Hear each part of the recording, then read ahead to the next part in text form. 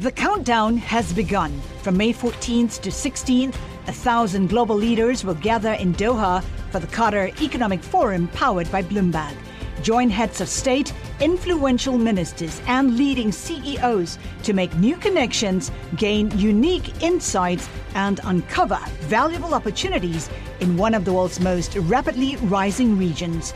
Request your invite for this exclusive event at QatarEconomicForum.com.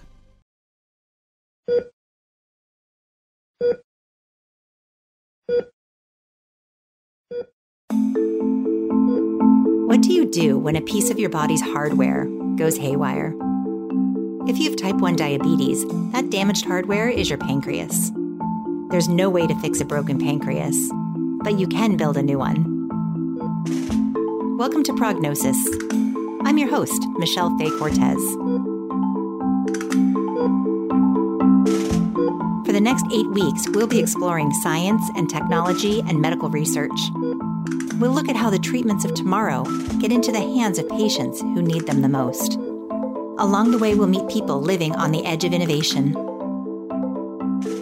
There's the scientist genetically engineering frogs in his garage, drug company researchers using newly unlocked secrets of the body to cure deadly diseases, and we'll hear about one man's quest in the desert to turn a psychedelic drug into a treatment for depression. We begin our journey with a do-it-yourself device that replaces one of the body's most critical organs.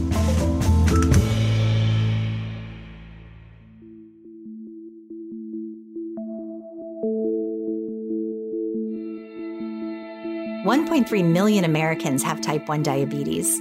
That's the most severe kind. It develops when cells in the pancreas that make insulin stop working. Why it happens is still a mystery. Insulin is the hormone that converts food into energy. A healthy pancreas is a marvel, pumping out precise amounts of insulin at just the right time. There are dozens of things that affect how much is made. Eating, drinking, exercising, sleeping, you name it. It's a problem if you don't make any. Sugar builds up in the blood. It gums up your organs like the kidneys and the heart, and can cause an early death. Diabetics can inject replacement insulin, but they have to figure out how much to give and when. Answering those two seemingly simple questions is what makes life with diabetes miserable. You have to take on the duties of a healthy pancreas all day, all night, 365 days of the year. There are tools to help. Glucose monitors track blood sugar levels so people can calculate how much insulin they need. And there are pumps to deliver the insulin, but you have to tell it what to do. Americans spend more than $8 billion a year on these devices, but no one's been able to get them connected and working together to deliver the right amount of insulin the way a real pancreas does. Until now. This is a story about strangers coming together from all over the world, driven by a desperate need. They banded together on social media to take matters into their own hands. Now, just to be clear, these folks didn't build a mechanical version of the pancreas. What they're actually doing is linking their insulin pumps to their glucose monitors and getting them to work together without any human involvement. None of this is FDA approved. Still, thousands of people have tried it out on themselves and on their diabetic kids. And they love it. More are signing up every day. Here's Bloomberg's Naomi Kresge with the story.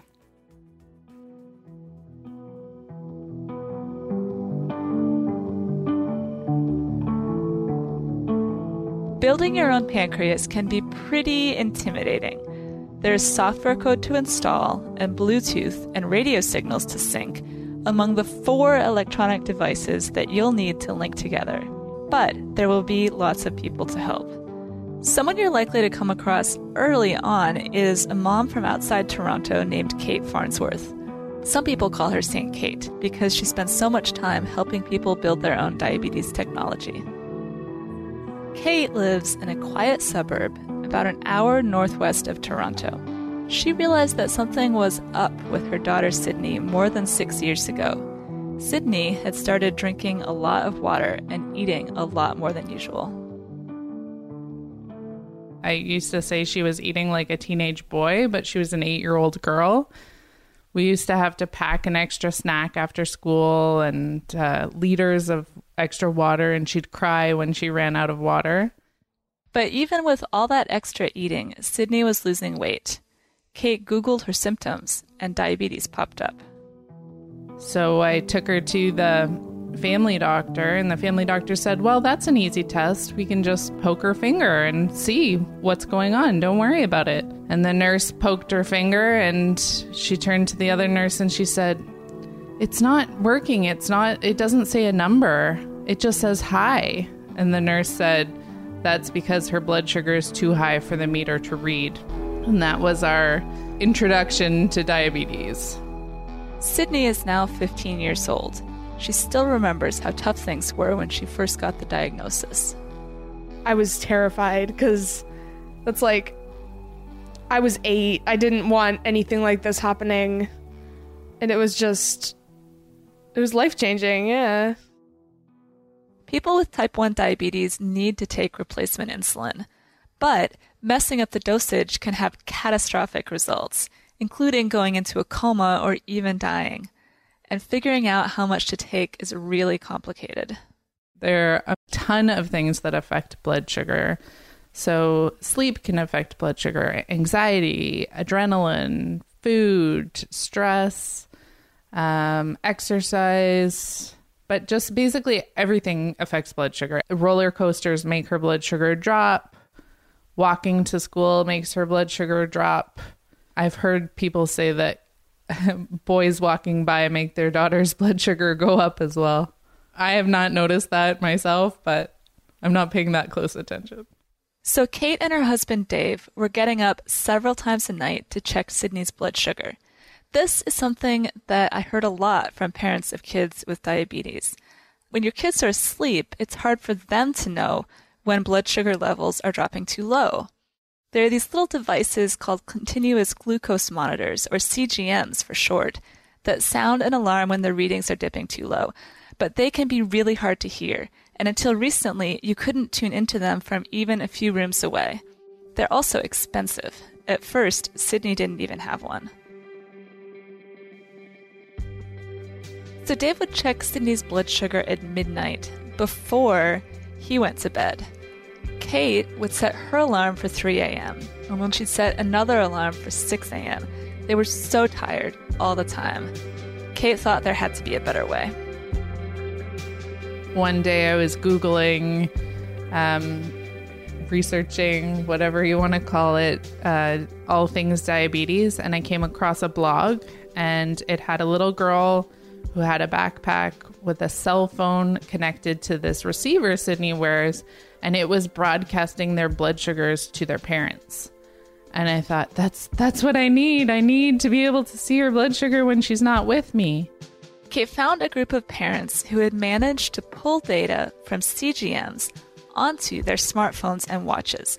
This group is called Night Scout, and it came up with the first big DIY advance. It helped parents track how their kids were doing at school, at night, or any other times when they weren't together.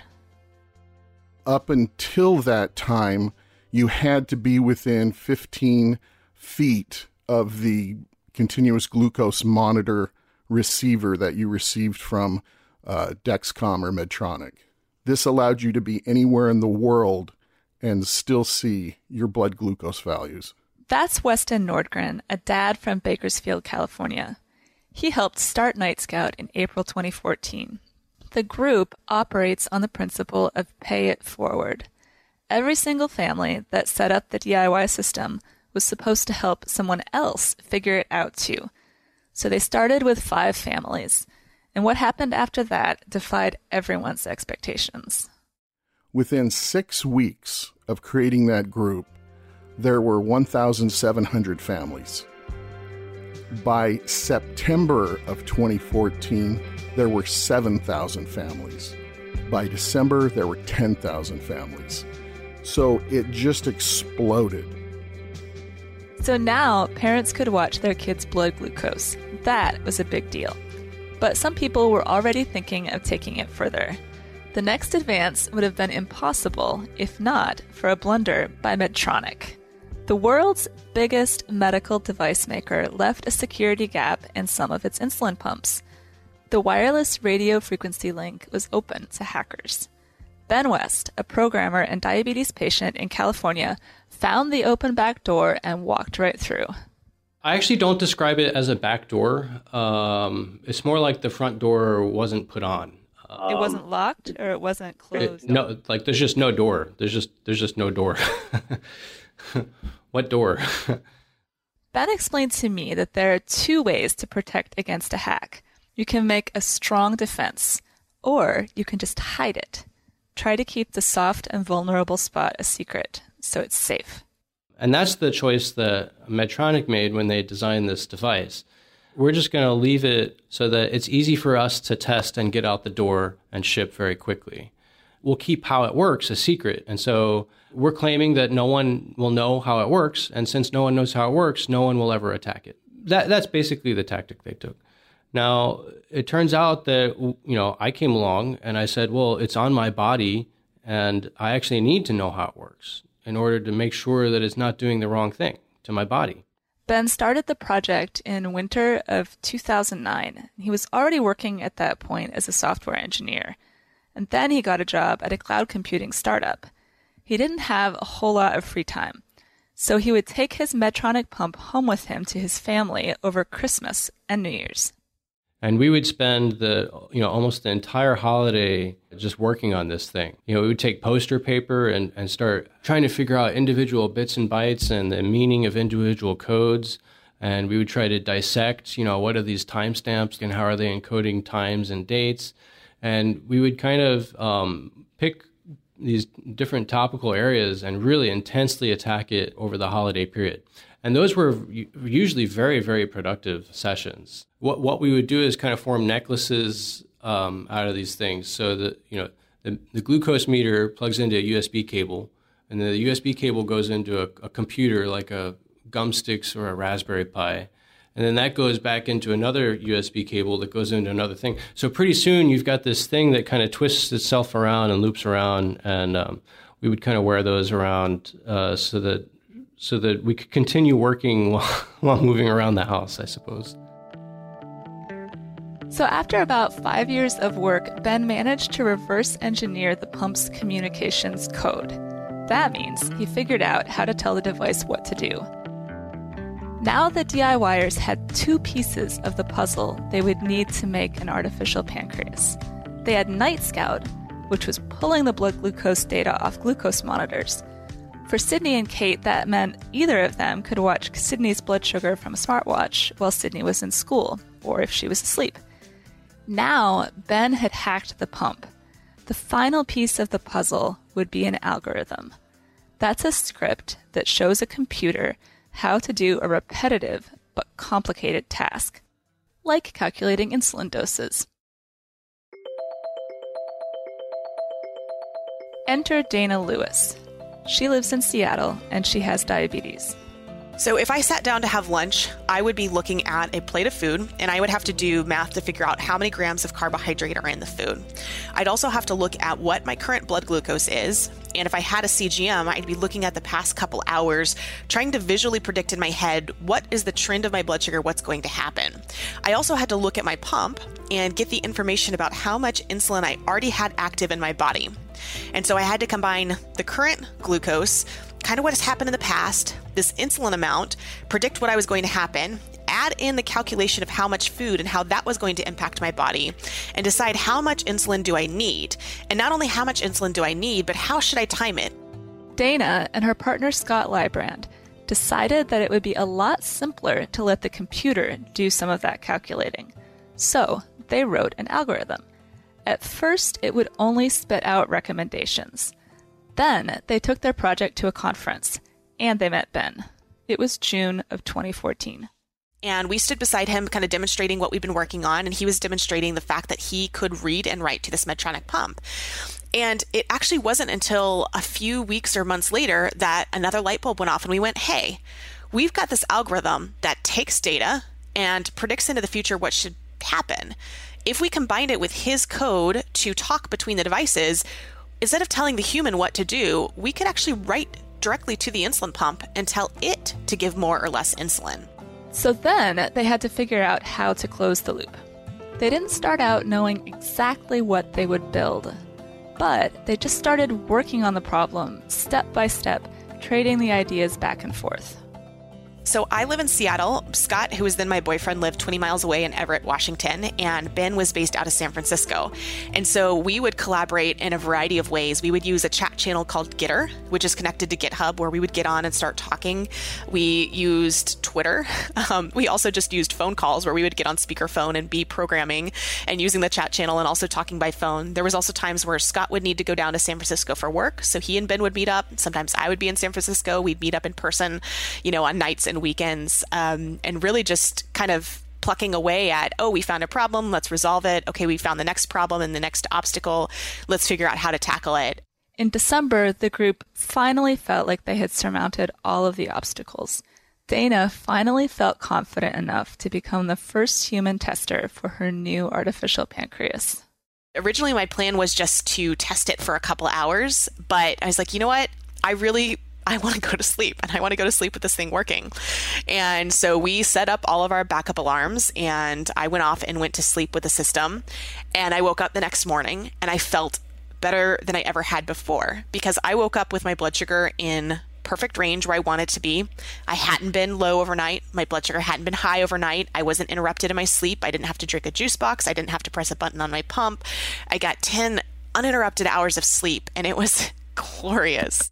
The DIY community was all about open source, or sharing code.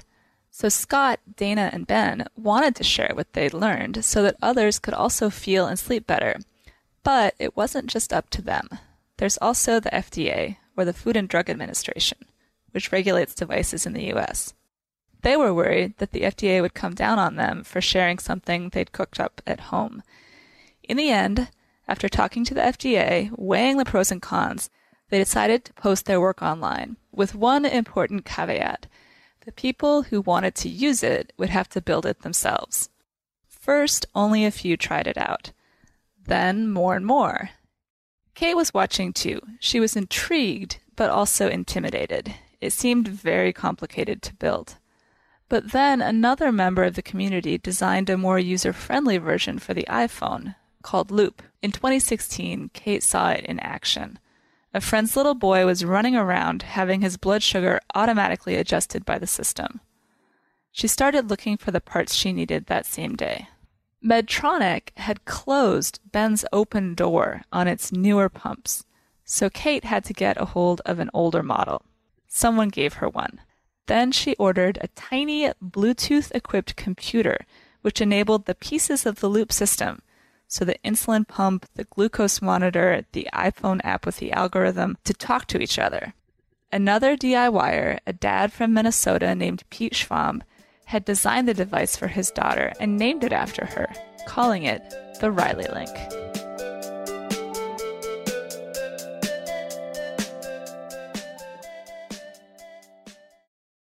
The countdown has begun. This May, 1,000 global leaders will gather in Doha for the Qatar Economic Forum powered by Bloomberg, held in conjunction with our official partners, the Qatar Ministry of Commerce and Industry and Media City Qatar, and premier sponsor Q&B. Join heads of state, influential ministers, and leading CEOs to make new connections and gain unique insights. Learn more at QatarEconomicForum.com.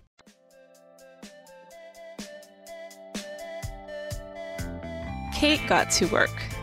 There weren't a lot of instructions to follow, but just enough. I built the app on her phone, and then I set up the spare pump and the Riley Link and the iPhone and let it run, but not connected to Sydney. I just filled the insulin pump with water and let it drip out as if it were giving Sydney insulin.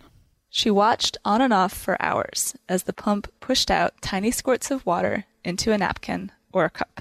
Of course, it wasn't affecting her blood sugar at that time because it wasn't hooked up to her, but I could see the logic behind what it was trying to do. Kate hooked Sydney up to the system on a Friday afternoon so she could keep a close eye on how it was working. It started keeping Sydney's blood sugar in range without Kate having to do much of anything. All of a sudden, life changed. When you're not spending all of your time worrying about diabetes, you have all this extra time in your life. Sydney stopped worrying too. I'm a teenager. I have my phone with me 24/7. All I have to do is open an app, put in my carbs, get my insulin, and keep going. It's just so much easier than having to go a whole nother level of just pulling out my pump, doing all that, clipping it back on, going back to what I was doing. Does anybody even really have to know if you're adjusting your carbs now? I mean, would anybody even realize what you're doing? No, sometimes I'm sitting at lunch and I'm just giving insulin on my phone and my friends just think I'm on my phone looking at something. Just like totally normal. Yeah.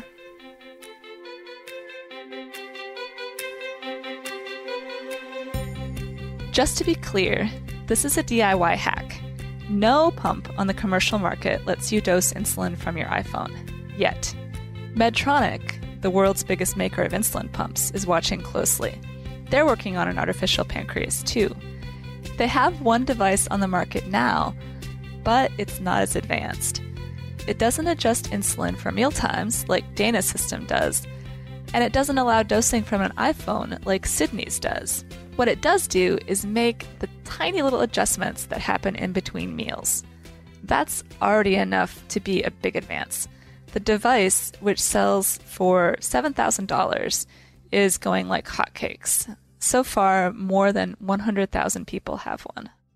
But there's another big difference between DIY systems and the equipment Medtronic sells. Before its products go on the market, Medtronic needs to prove to the FDA that they will be safe for every one of the thousands or sometimes millions of people who buy them.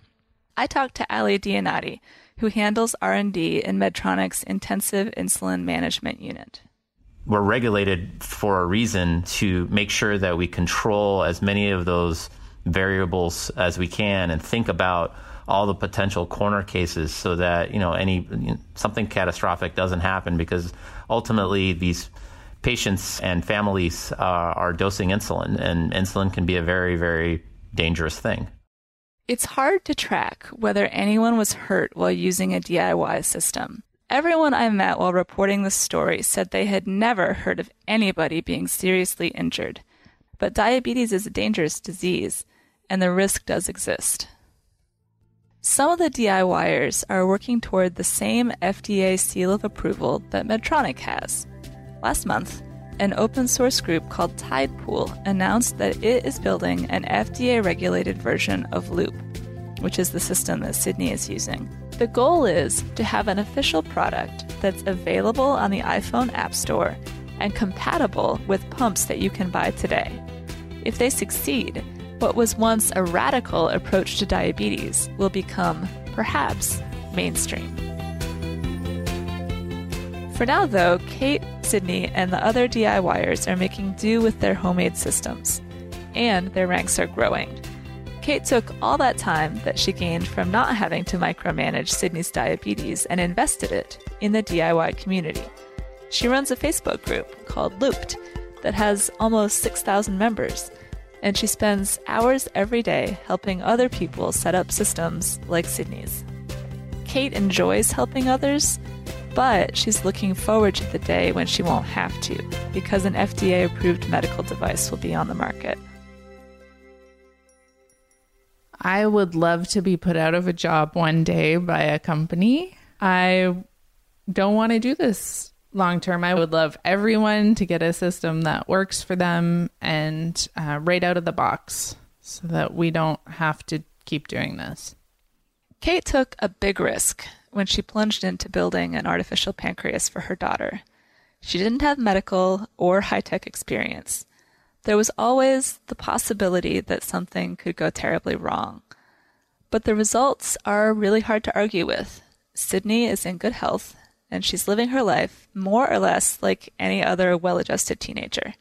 And that's been worth everything. I mean, just the fact that I can live my life normally instead of having 100 different things to focus on, and it lowers the stress a lot. Would you ever go back to the way it was before? Oh, no way. Never.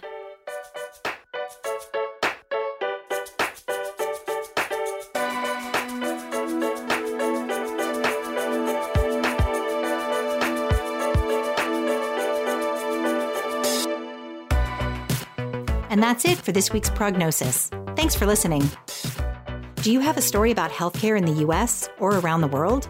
We want to hear from you. You can email me at mcortez@bloomberg.net or find me on Twitter @FayeCortez. If you were a fan of this episode, please take a moment to rate and review us. It helps new listeners find the show. This episode was produced by Liz Smith. Our story editor was Rick Shine. Thanks to Drew Armstrong. Francesca Levy is head of Bloomberg Podcasts. We'll see you next week.